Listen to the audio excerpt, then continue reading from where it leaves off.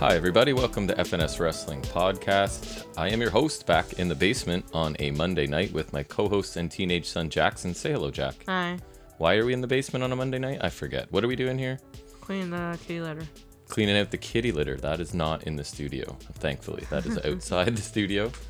No, we are back to talk about a pay-per-view that we watched last night that was called NXT. I almost said TakeOver. It is not. NXT War Games 2021. It feels right to say TakeOver, but then you can't. No. So we have sort of stopped. Well, Jack has definitely stopped watching NXT 2.0, the weekly show. I refuse to watch it. They don't. I can't. They just ruined it. I'm still watching it and sort of quick reviewing it on Saturday. If you are new to the podcast, welcome. If you're a returning listener, welcome back. We do a Saturday flagship show where we talk about, well, we used to talk about NXT. We still do, just more quickly. AEW Dynamite, Impact Wrestling, what else? Trivia, news, all kinds of other stuff, wrestling figures, and anything else we feel like talking about. We're up to what? Episode 73 is coming up this week, so if you haven't checked that out, please feel free. If you'd like to contact us, it's fnswrestling@gmail.com, fns_wrestling_podcast on Instagram, or leave a comment in YouTube. I promise one or both of us will get back to you. Regardless, if your comment is negative or positive, I always reply. So, do we want to get right into anything you want to talk about? It's been a whole 2 days since we were down here. Oh, yeah. A lot of time.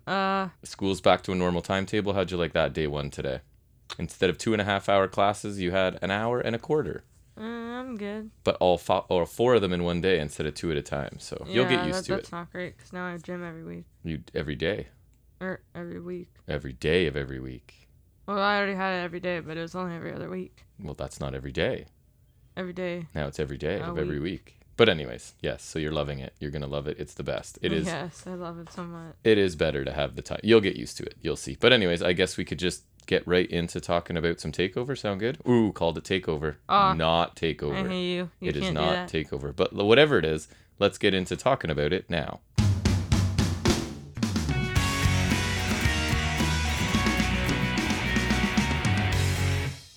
So the TakeOver name has been dropped since WWE relaunched NXT as NXT 2.0 back in September, right? And now it is simply called AKA Crapfest 2021. An NXT pay-per-view event. However, the format seems to have remained the same, right? We're still getting just 5 advertised matches. Like TakeOvers have almost all of them. There was a couple exceptions, I think, but generally 5 matches. Yeah, it's usually on the lower side compared to most main roster cards. Right. So this show starts with a video package quickly summarizing pretty much every story leading into each match tonight, with obviously a soundtrack behind it and sound bites from all of the storylines included. And I thought this was WWE still knows how to produce videos, right? Like that hasn't changed with the new talent in WWE. So I thought this was another well done highlight package. Yeah, it was fine.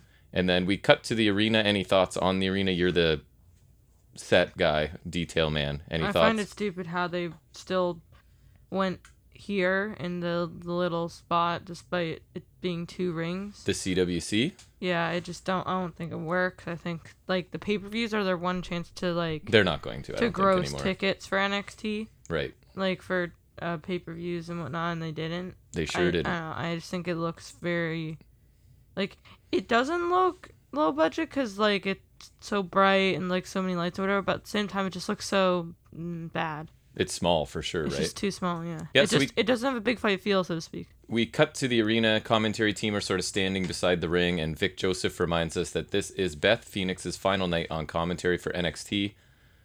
I don't know if she said what she's moving on to, but I don't think she's leaving the company, right? Have you heard? No, she's not. I don't think she's so. Just switching roles or doing like something else. Be something on main roster. Coming back into action. Who knows? But anyways, there's a little bit more banter between the three, and then they throw to the ring announcer. I forget the name. Do you remember the ring announcer's name?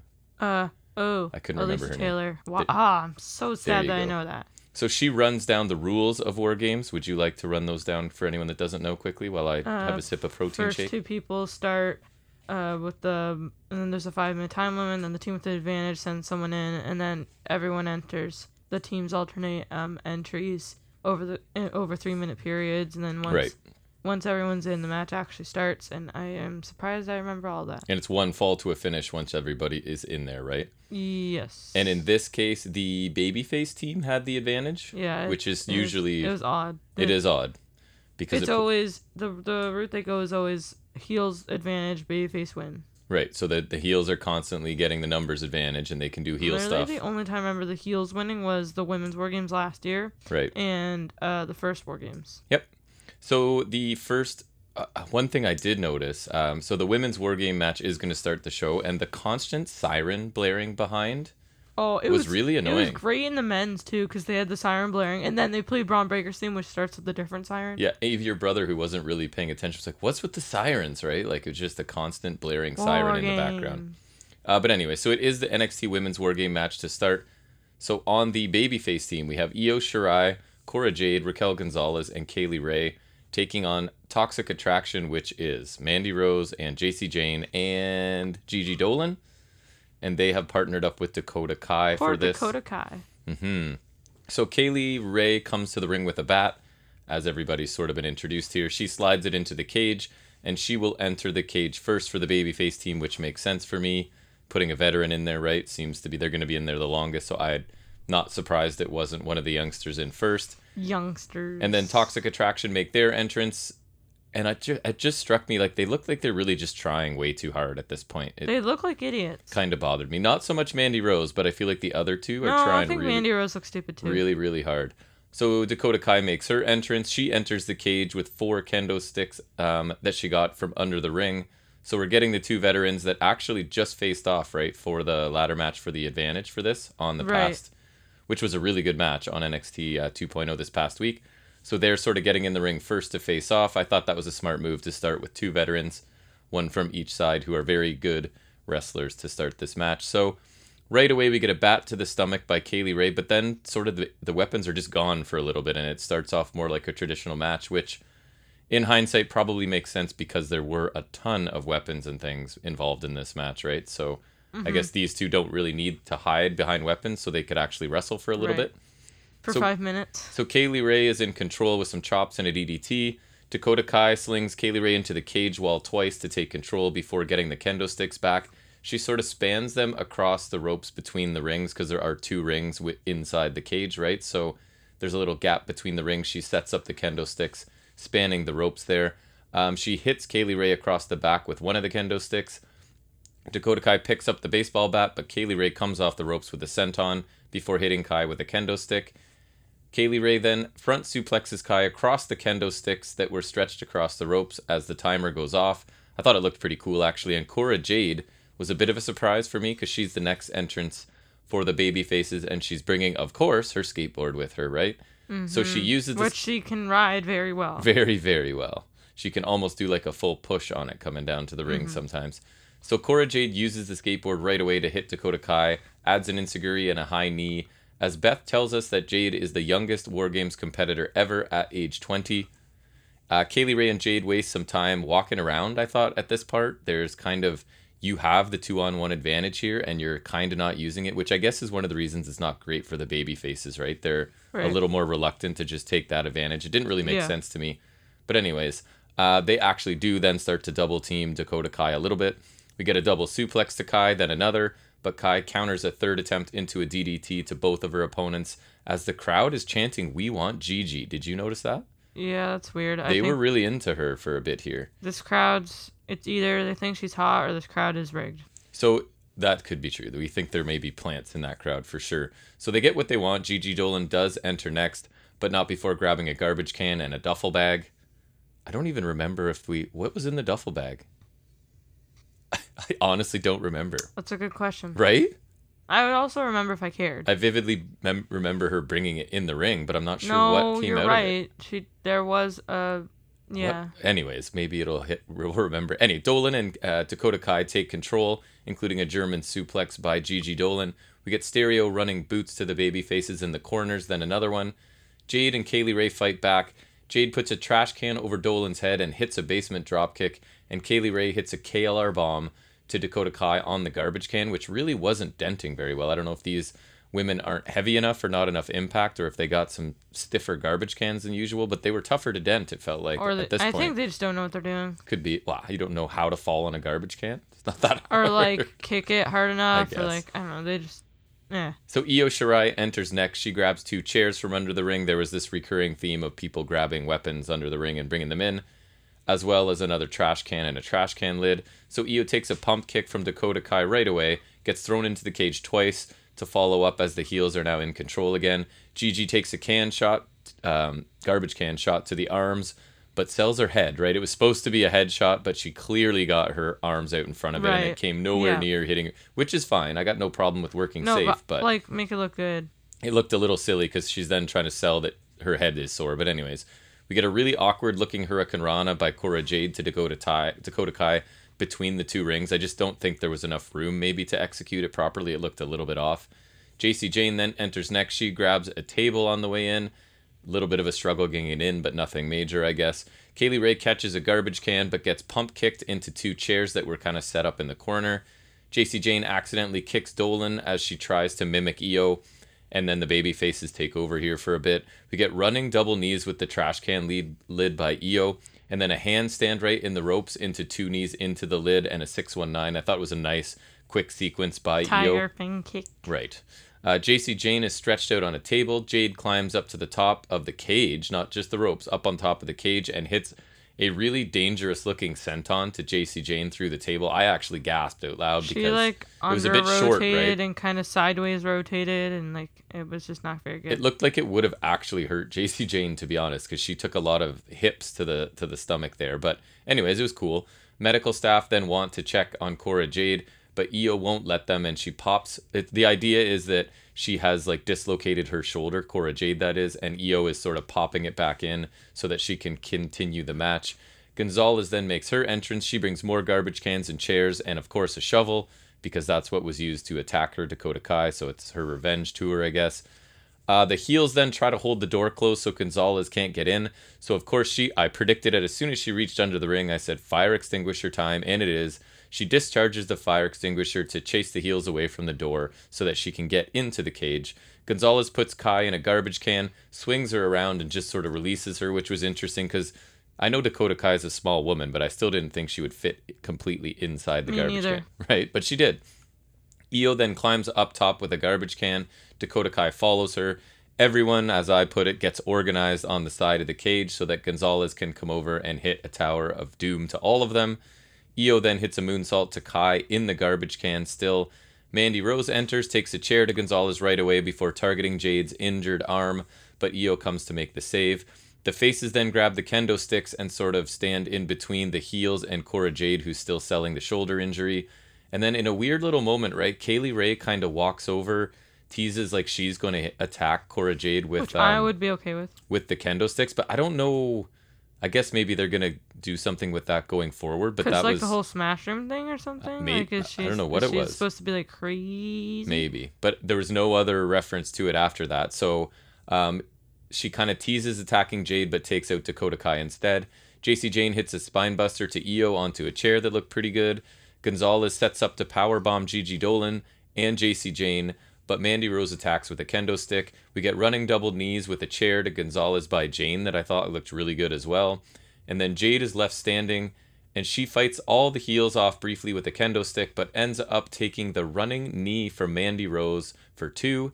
Gonzalez then powerbombs JC Jane, but Gigi Dolan and Gonzalez boot each other, and both are down.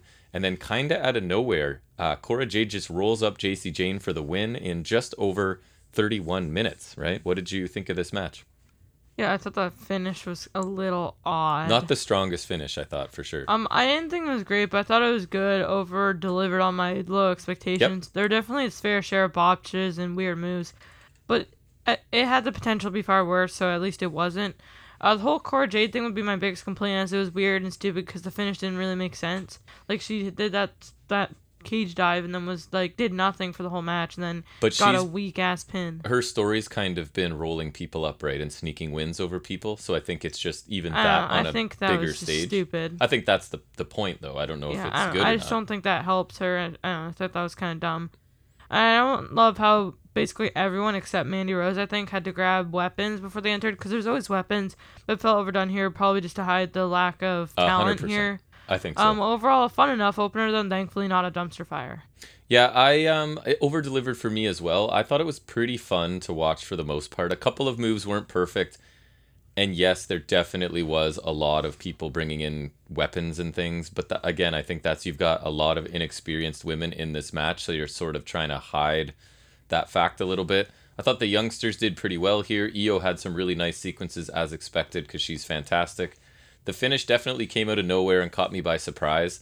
I do think that this could have had a better ending for sure, but it seems like somebody that matters is pretty high on Cora Jade, right? She's getting some attention here for whatever reason. Unfortunately, yes. Everybody involved here clearly worked really hard, and it wasn't a classic War Games match for sure. I think it was solid at least, considering the inexperience of several of the people involved. A solid start to the show. They probably could have shaved a couple minutes off of this. I don't know if it needed to be over half an hour. I mean, I know it has to be fairly long because it's 5-minute intervals, but still, I would have preferred a stronger finish, but I thought the match was pretty good overall, and I had some pretty low expectations, and at some point, too.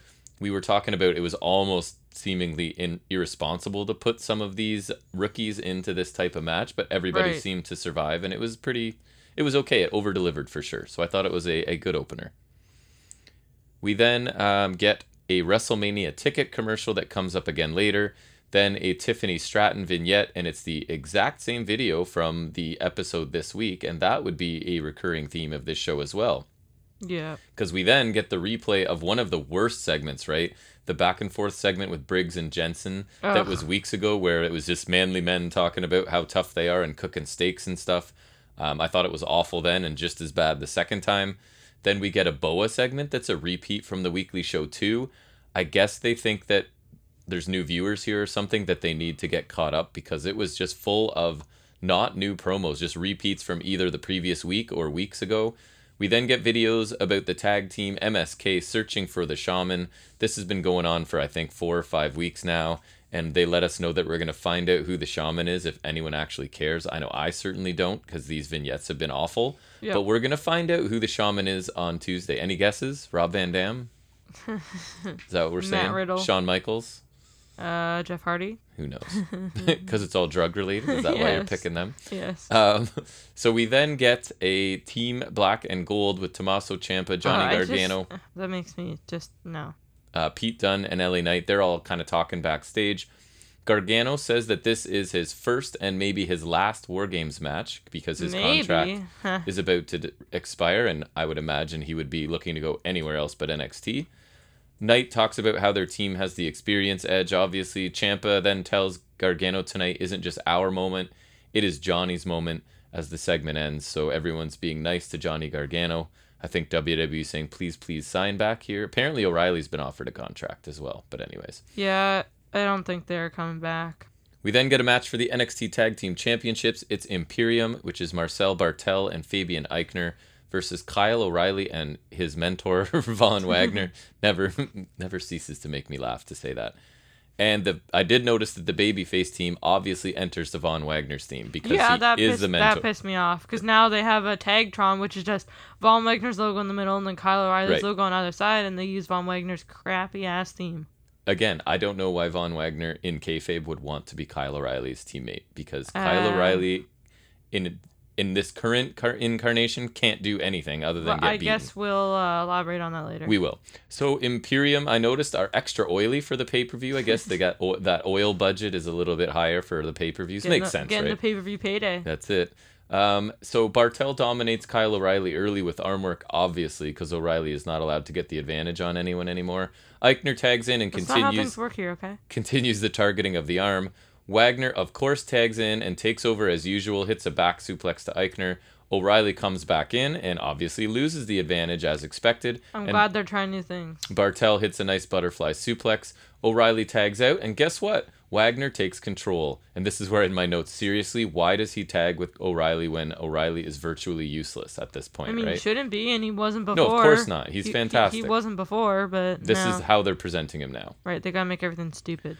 Eichner catches Wagner on his shoulders and squats with him before hitting a roll through slam. Fabian Eichner's fantastic. I think we can agree. Yeah, I like him. He's pretty underrated now. He is definitely underrated. O'Reilly tags in and actually gets to hit some offense here. It's a Christmas miracle. Eichner takes a shortcut, knees Kyle O'Reilly off the apron, and the heels take over again.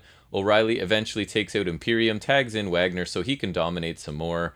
And my notes have a little, this formula is so boring. I would just like to say I hate that one of Wagner and O'Reilly's tag moves is that like they got the guy cornered and then Wagner will headbutt him and then O'Reilly will do a kick. Because not only are headbutts the lamest thing you could do in that situation, but then O'Reilly's just kind of waiting for, because Wagner not only has to do his dumb headbutt, but he has to like grab him, then cock his head back and then headbutt him. Right. It's just it's not even a tag move. It's just they're alternating hitting a little strike. They are. It's not the best. Power slam and a gut wrench suplex by Von Wagner.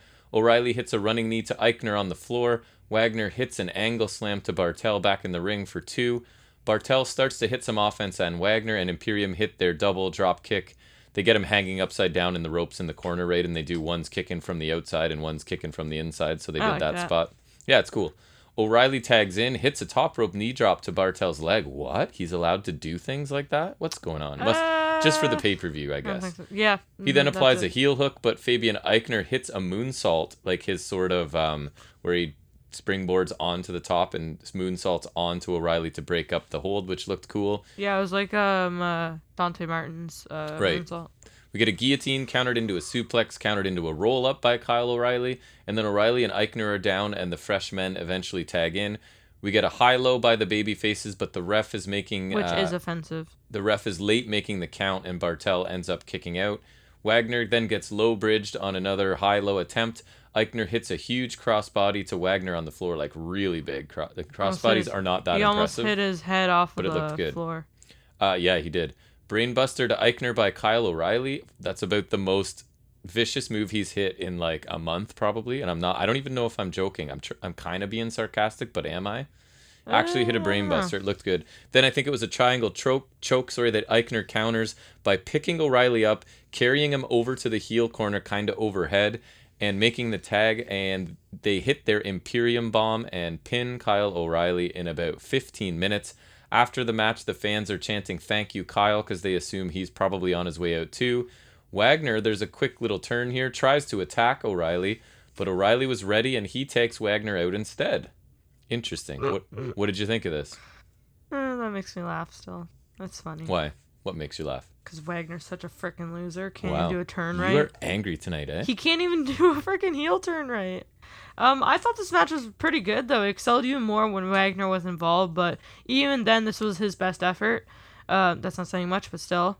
I thought Eichner was the match MVP. He's awesome. For sure. There were some, like, he's always been good, and I always like him, but, like, this is one of the times where I was like, oh, yeah, he's really good.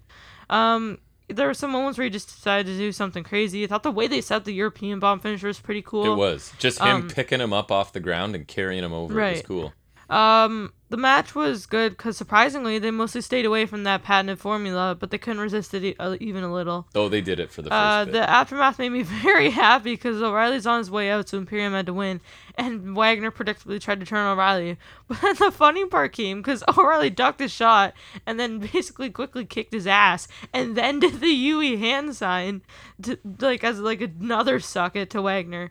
It was great because Wagner's such a freaking loser. He couldn't even get a successful turn on his tag partner. Wow. And so much for them building this team. What they're doing all this working together. They had that log segment and the log segment. Yep. Forcing chemistry between these two, even though they're just gonna break it off. I guess it's now time for O'Reilly to move on to better things. He has to go to AEW. He can reform Red Dragon, be a serious single star for once, maybe even reform Undisputed Era.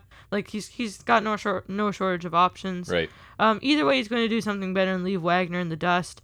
But this was a pretty good, enjoyable match. It's surprising how good matches can be when you let good talent do good stuff for a decent amount of time when you give them the time to do it. Yeah, I'm wondering if Wagner's story is going to be exactly what I'm saying. Kyle O'Reilly sucks and he got pinned here too, right? It makes sense storyline for him to say this guy's contributed very little to any of their tag matches. O'Reilly was the one hesitant to do this. Wagner was the one who kept helping him. I know, but it didn't work out That doesn't. because Kyle O'Reilly never does anything to anyone. That's- He just gets beat up, and Wagner's got to save him constantly. Wait, but so if O'Reilly's the one who keeps getting beat up, and then he just beat up Wagner, Yes. then what does that say about I Wagner? don't know why. It says that Wagner's going to absolutely crush him when they have a match before O'Reilly Yeah. leaves. He's going to I'm okay he's with going to that. put Wagner over on the way out the door. O'Reilly's leaving, so I'm happy, and Wagner got to look like a loser here, so I'm okay with that. So I was really annoyed by almost the first half of this match because it was following that formula from TV where O'Reilly takes a beating and Wagner has to save him. Then they got away from that formula. They let Kyle work a little bit, and I actually really enjoyed the rest of this match. Imperium are just, I think, an excellent technical tag team, which means they'll never be used correctly. They'll probably go to main roster and disappear, which is too bad. I wouldn't hate them like somewhere else. Like, I mean, I don't. They just don't seem that interesting, but like they have good matches. And Bartel is such a hateable guy, right? Like he could be such a strong heel. I remember the first time we saw him on that house show. They freaking hated him. I think that was like one of maybe his first ever appearances because I had I'd never no heard idea of him before. who he was. Right, I thought he was like new. I remember like he was just freaking. He's very hateable. Despised like from the beginning. Yep. Eichner was really impressive here. His combination of power and high flying is just really unique and impressive, to be honest. Wagner held his own actually for the most part here, but he didn't do anything super special. And I'm guessing this is a heel turn, I guess. I don't know. We'll find out, I guess. He does have a punchable face. I thought this turned out to be a pretty strong tag team match, and I say bring on Red Dragon in AEW. At least that's what I hope to see. Yeah, that's like the bare minimum we have to get. I think Red Dragon's just going to be awesome. We then get another repeat segment from NXT TV. This time it was the Jiro jacket segment where he talks about being Style strong, that's right, and lots of loud jackets. But then we get a Legado video summarizing all of their recent exploits. I'm almost positive that's not new either. Santos Escobar and Legado del Fantasma talk to Mackenzie Mitchell. Escobar sort of says some not so nice things about Zion Quinn, who he's going to face on NXT TV next week. And Elektra Lopez tells Mackenzie that what she does in her own time is none of Mackenzie's business because she's sort of like still kind of flirting, I guess, with Zion Quinn. I'm a grown-ass woman. What I do in my free time is none of your business. I'm like, you're not acting like a grown-ass woman. That is true. We then get a summary of the Cameron Grimes Duke Hudson that I thought the summary of this storyline was far too long. It's basically the whole poker showdown, and now it's led to a hair versus hair match in a story that I thought like kind of worked backwards and skipped some steps, but this is where we are. So it's Cameron Grimes taking on Duke Hudson in a hair versus hair match. Hudson starts out strong with corner attacks and stomps. Grimes gets slung over the corner onto the ring steps really early in this, and then Grimes hits a flipping senton to Hudson on the floor shortly after. We get a Uranagi by Hudson, and he catches Grimes trying a corner attack. Moonsault to a standing Duke Hudson for 2. Stiff kicks by Grimes, and Hudson escapes to the floor, catches Grimes with a back body drop when Grimes follows him out to the floor. Things slow down for a little bit in the middle here as Hudson's in control and just kind of doing really basic stuff for a little bit. They show us there's a barber's chair set up in the other ring right in the middle. We get a backbreaker by Hudson, but Grimes counters the second one into a head scissors takedown. Insiguri by Grimes and his moonsault crossbody thing that's always pretty cool for a 2 count. Grimes then counters a Hudson power move into a DDT. He hits a punt from the apron to Hudson. Hudson then tries to cheat on a pinfall. I think he grabbed the ropes or something, but he gets caught by the referee. We get kicks and a really nice poison rana by Grimes. Top rope crossbody by Grimes. A boss man slam by Duke Hudson a little later for a near fall. Which, remember in the tournament, that was his finisher. Amazing finisher. Then Hudson is basically setting up for a Razor's Edge, and it's countered into a Hurricane Rana that sends Hudson into the turnbuckles. And Grimes rolls up Hudson for the win. Another roll up on a pay-per-view, second one. Yeah, I love it. This match was about 10 minutes. So Hudson tries to fight his way out of the haircut, obviously, but Grimes hits the cave-in because God forbid he win the match with his finisher, but he can guarantee the haircut with his finisher, right. I guess. He puts Hudson in the chair and clips some of Hudson's hair and I think he got most of it. And I find the thing that's weird is, like, I'm pretty sure, like, 90% of the time, the person doing it shaves off a bit of the hair because they don't know what they're doing. And that's not shaving it. That's just clipping it short. It's like a 1 or a 2. And then Hudson will show up on TV with his hair, like, right, with his head bald because, like, they gotta do it right. So, like, I don't see why you can't just, like, have the winner shave off a lot of it. If they do it wrong, then you clean it up and shave the rest after. Right. I think you should leave it looking dumb, like half shaven. and they have to go fix it later. That's what I'm saying. Yeah. Grimes runs to the back as Hudson is in the ring, upset. What were your thoughts on this match? It was okay. Nothing that interesting and a predictable result. I got it right. Yeah, I don't think I've gotten much right on this one so far. Only match thus far that's felt out of place on the pay-per-view. I almost had Takeover there. That's just so great. And it wasn't like great and it wasn't like terrible, but it was just kind of there and not that interesting. Right. I thought it was okay. Definitely, I agree with you. Not really worthy of a pay-per-view. It didn't feel like it felt like it could easily be on a television show, like not even the main event of a TV show, probably. Right. When Grimes was in control, things can get pretty interesting. He's awesome. He can wrestle. He can move quickly. Hudson was much less impressive. I found myself bored in the middle of this when he was kind of in control. The match was fairly short, like 10 minutes on a pay-per-view is not very long. And it was likely just to allow some time for the aftermath, which wasn't very entertaining either, I didn't think. So I really hope that Cameron Grimes moves on to something else. And I mean, if I really, really got to make a wish for Cameron Grimes, it's that his contract is expiring shortly and he could go somewhere Right. else. But so yeah, I thought this match was just kind of there, right? Like to fill out the card. It wasn't very exciting, I didn't think. No.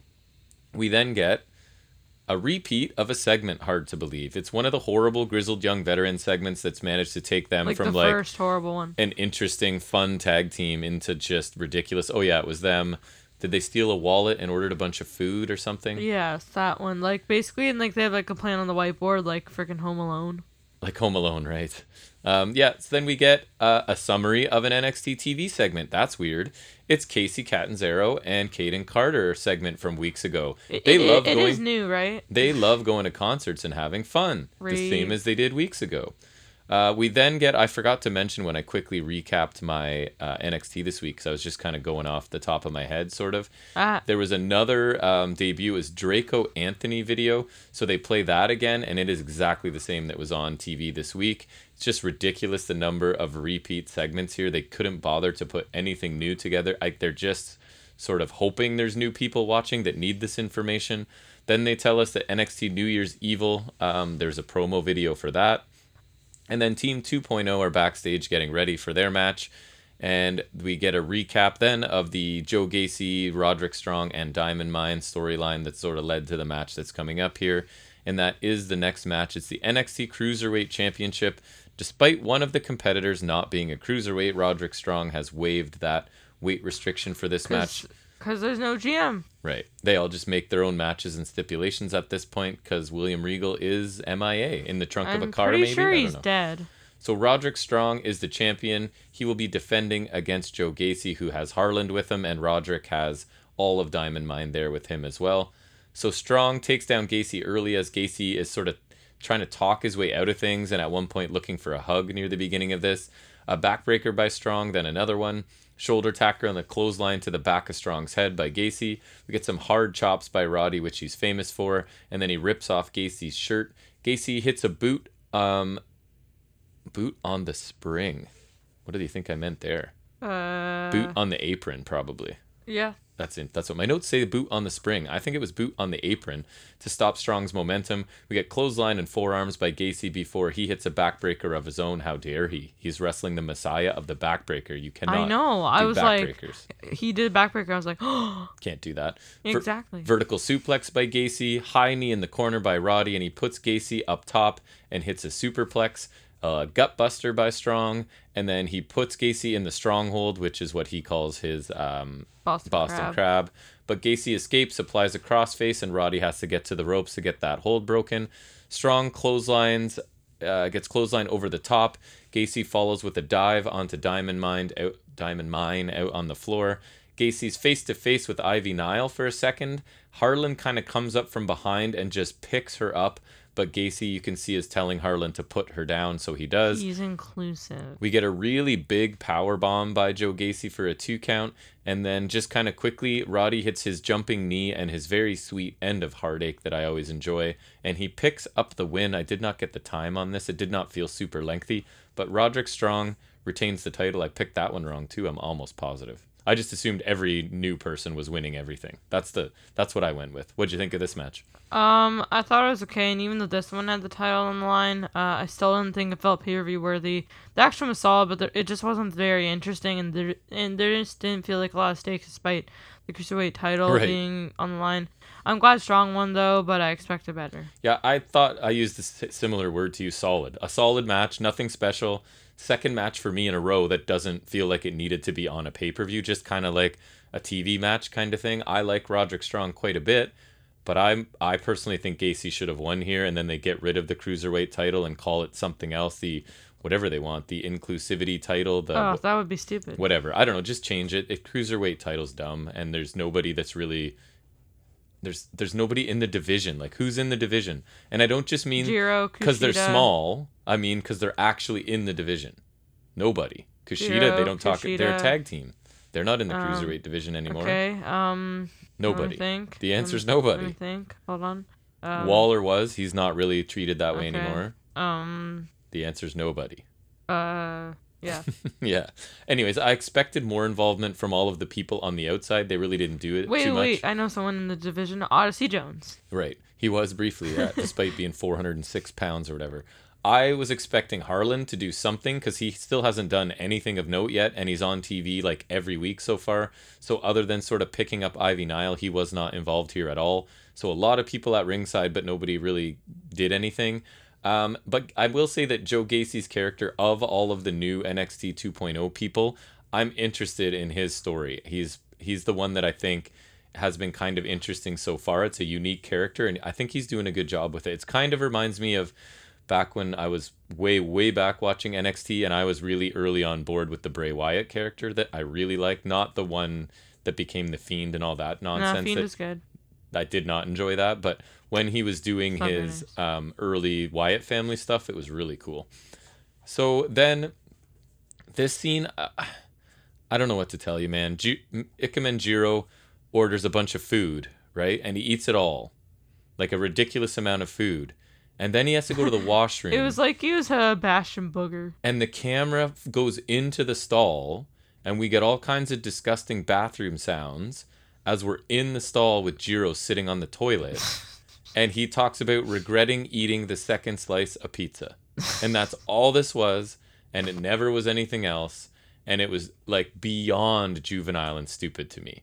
Like, so you're the young person they're appealing to. Did you love this? Yes. Right? Toilet humor, awesome on a pay-per-view. Ridiculous. Anyways, Kyle O'Reilly talks to Mackenzie backstage. She asks about the aftermath of the match. I assume the attempted attack of Von Wagner. Kyle says that he saw the turn coming a mile away.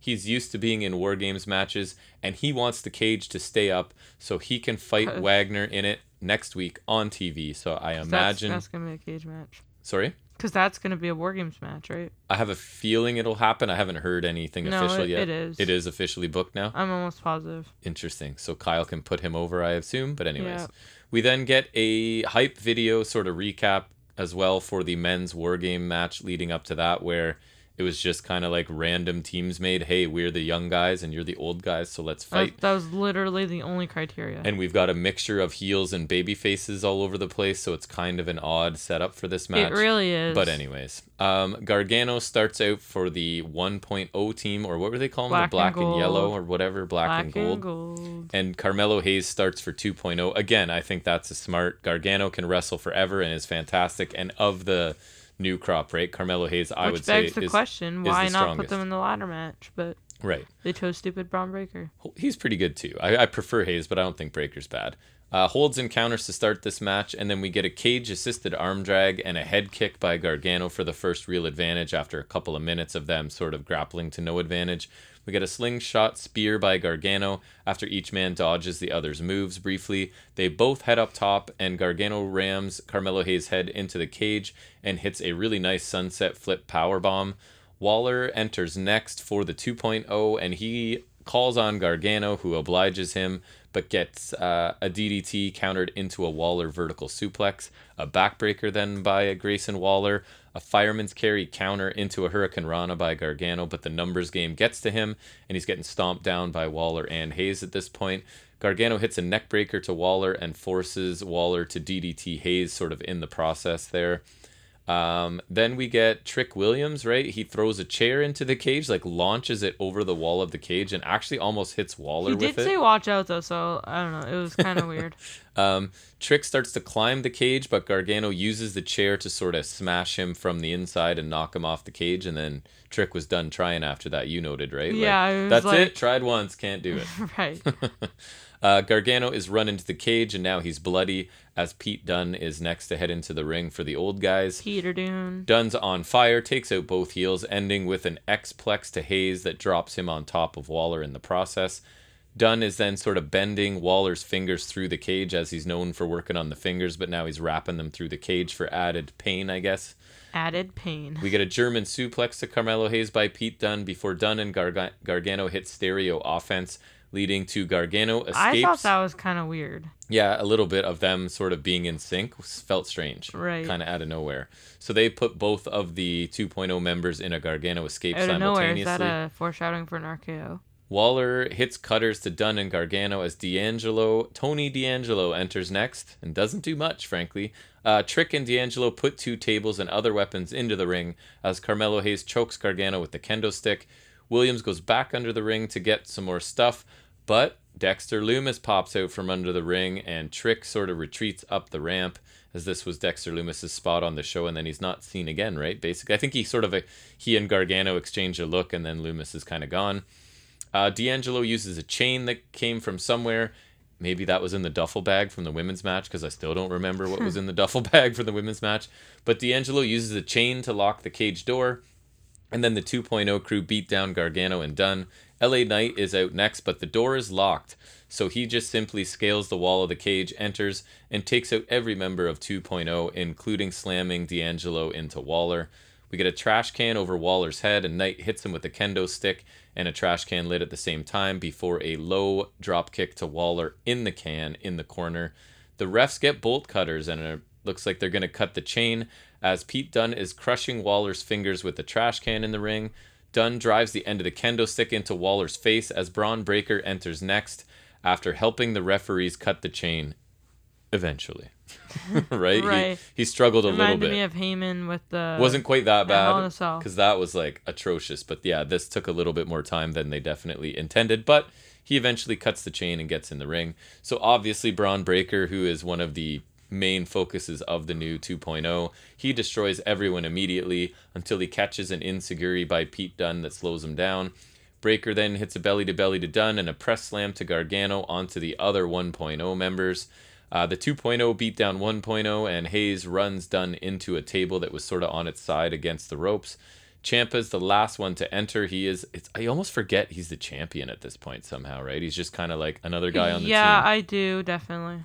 So he's the last to enter. He takes a kendo stick to all of the members of 2.0 and runs them into the cage walls. We get a trash can lid attack to each of the 2.0 in the corners. Carmelo Hayes recovers. He starts to beat down Ciampa before taking a crutch to the back from Gargano as the crowd chants for DIY because it's sort of Ciampa and Gargano together again. So they actually do work together to take out the 2.0 guys until Braun Breaker catches Gargano, slams him onto Ciampa. Dunne is then lawn darted into the cage wall, and 2.0 beat on the veterans a bit more here. All of the veterans are down between the ring sort of thing, and Dunne sort of cracks a small smile, and the veterans kind of fire up and take out the 2.0 and stand tall momentarily. Hayes is lawn darted by Gargano into a trash can that's being held by Pete Dunne. I thought that looked really nice. And then Knight hits a German suplex to Waller off the top through a table as Ciampa narrowly... So Ciampa was sort of laid out on the table, right? And then Knight hits a German suplex to Waller, sends him through the table as Ciampa rolls off the table at the last second. We get a Tower of Doom spot by the 2.0 crew, but then there's an instant BFT to Carmelo Hayes by LA Knight for a near fall. Ciampa hits an air raid crash from the second rope to Breaker onto a trash can. That looked really painful because he kind of hit it on the base of the can. And I could see some of the sharpness after. That's the thing, right? Once it like that, that's what I'm talking about. That was a good trash can impact. That looked you know pretty what I mean? brutal. Like that's what I like to see. Yep. Speaking of nice impact, D'Angelo stretches Knight across the table Waller hits a huge elbow drop tonight through the table, right? And the table just like exploded basically and broke perfectly. That looked really nice. Like the pieces just like flew. Yeah. Pete Dunne takes a kendo stick to Hayes and stomps on his hand. Tony D'Angelo attacks Dunne up top with a crowbar and rips out Dunne's mouth guard and then hits a twisting neckbreaker off the top using the crowbar. It actually looked pretty cool, though. I thought that was about the best thing I've seen Tony D'Angelo do so far. Yeah, but the mouth guard was disrespectful. And then we get a simultaneous Willow's Bell and one final beat to Breakker and Waller by Ciampa and Gargano, obviously. And then they do indulge the crowd and hit their DIY combo kick to Braun Breaker. I thought that looked awesome. I still like that move. And it would finish things, right? They pin Breakker, but Carmelo Hayes pulls the referee off out of the way, so he can't make the count. Hayes lands a thumb to the eye of Ciampa and a low blow to Gargano. Ciampa goes for his fairy tale ending to Carmelo Hayes, but Breakker hits a huge running spear on Ciampa through a table. Breakker then hits his press slam on Ciampa for the pinfall, and this one ends at 38 minutes and 12 seconds. Braun Breakker pinning Tommaso Ciampa. And the show quickly kind of ends, right? They did not run much after the pinfall as 2.0 are standing tall and the veterans are left lying. Yeah, they don't do it like they used to. And what did you think of this main event? While it wasn't one of my favorite War Games matches, it was quite a good one. I thought so too. It had its fair share of notable and even maybe memorable spots. And everyone got at least one moment to shine. They played to the strengths of the match and hid the weaknesses, and it worked out well. Specifically, like I think Tony you're right. D'Angelo. That's a nice way of saying it. And even Breakker didn't like. D'Angelo didn't do much at all, right? Breakker didn't like look as pooey. The DIY reunion bit was cool, and from that to bringing back his old theme, which they did do for Gargano. Yep. And I noticed his NXT, his gear was basically like an NXT gear collage for him. Right. Like, which I mean, it's clearer than ever that he's going, but what a great send off for him. Yep.